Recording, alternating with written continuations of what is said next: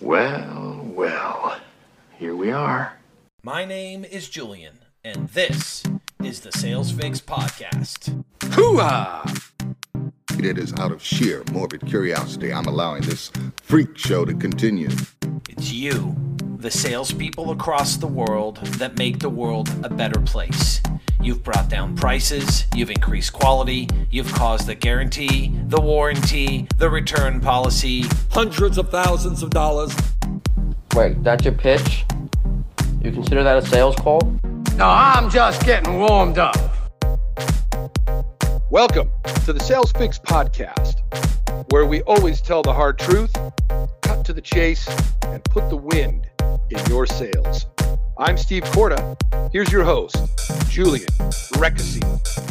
Sales professionals, welcome back to another episode of the Sales Fix Podcast. We are going to do a quick fix podcast today.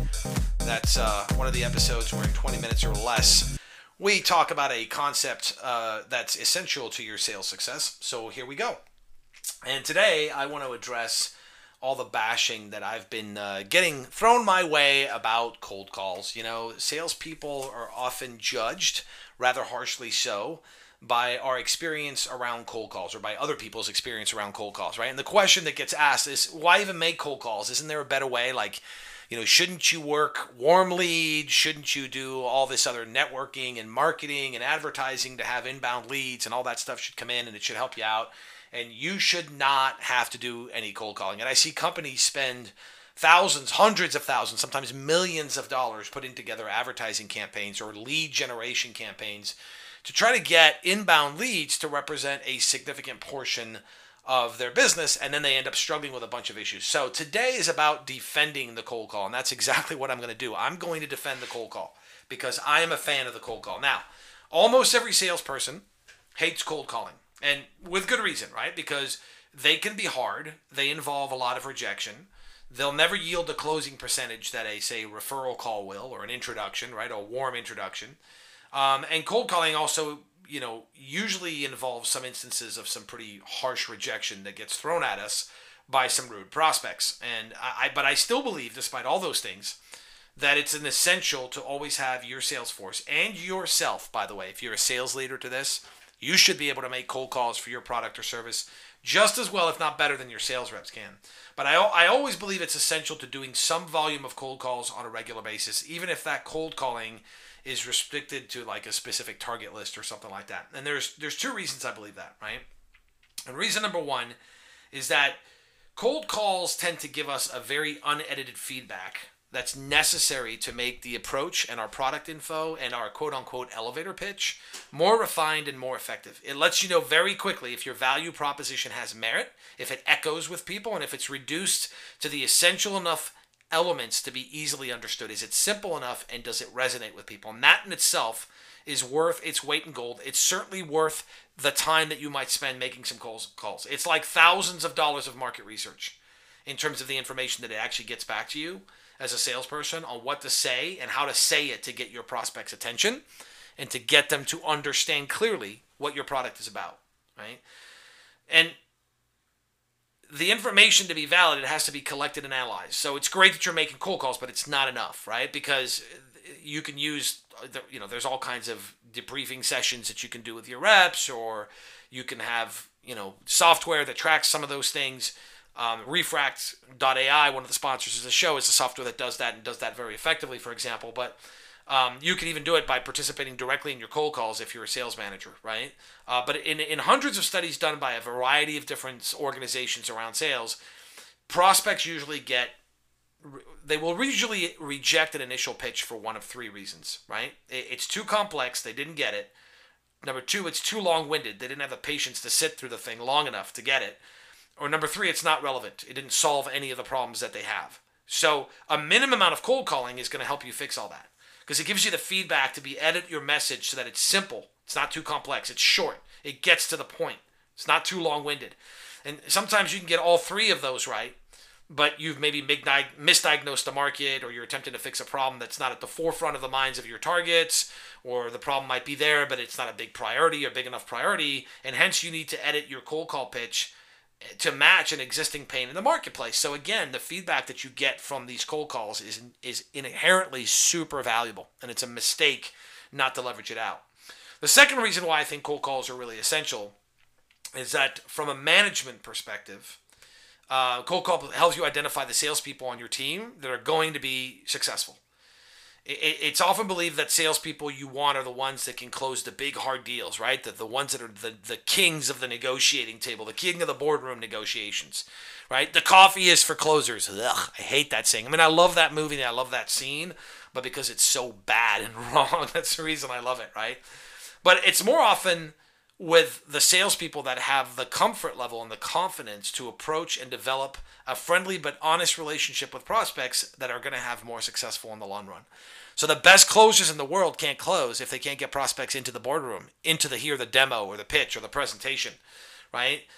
Anyone might be able to look good in a meeting demonstrating or going through the product. However, if someone can't handle the rejection that's tied with cold calling, then you have to wonder if there's going to be a good asset in a tough price negotiation or in a negotiation with difficult people or, under challenging circumstances, right? So yes, I fully concur that cold calls are unpleasant. Well, that's a nice little tongue twister. I fully concur that cold calls can be conniving and contentious. A lot of alliteration for one podcast.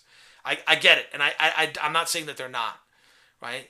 But you and or your sales team, if you're a sales leader, will rarely wake up in the morning and tell yourself, boy, I can't wait to cold call today. That goes without saying.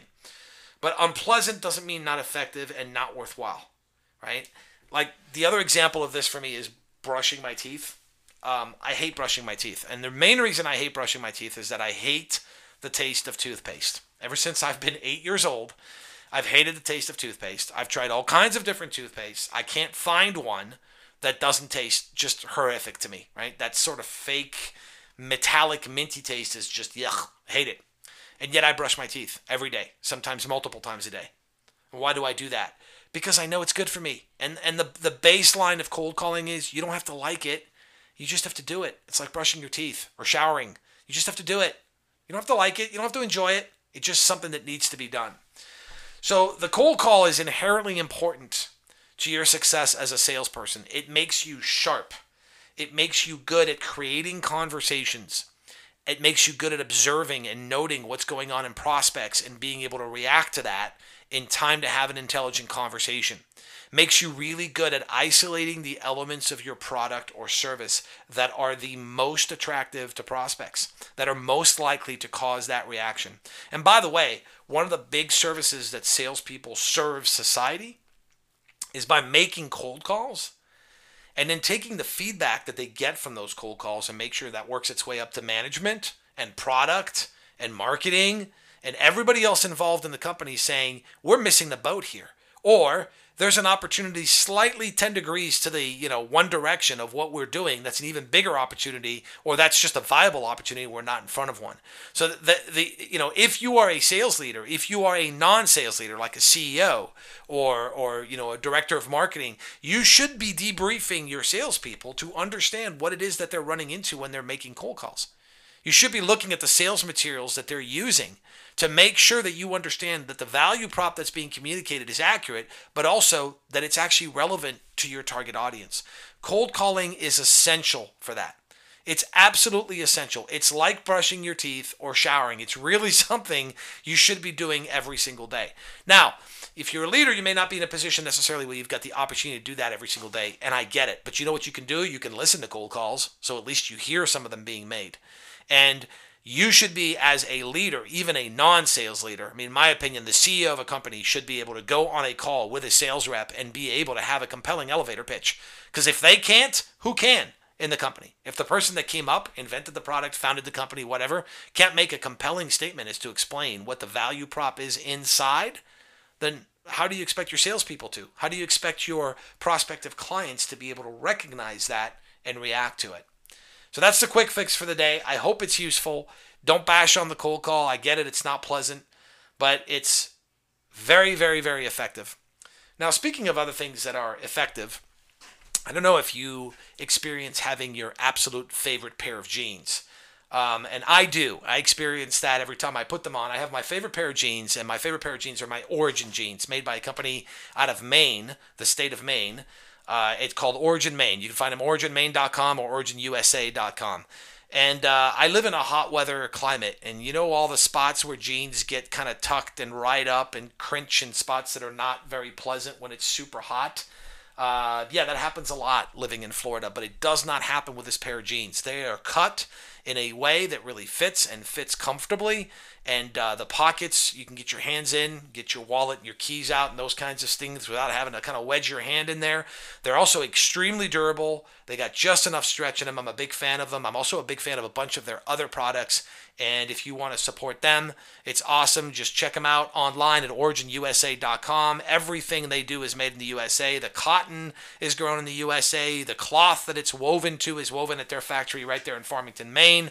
They make great rash guards. They make awesome shorts. They make great hoodies. They make a lot of really comfortable, wear-worn clothes. I will tell you, you could definitely find cheaper, but there's a reason why it's cheaper. You get what you pay for, and I like quality in certain things, and blue jeans and clothing is one of the areas where I like quality. I don't care about the label. I don't care about how established or well-known it is. I care about whether I'm wearing a good quality item of clothes. There's some aspects of life where it's worth spending a little extra to get a little extra quality.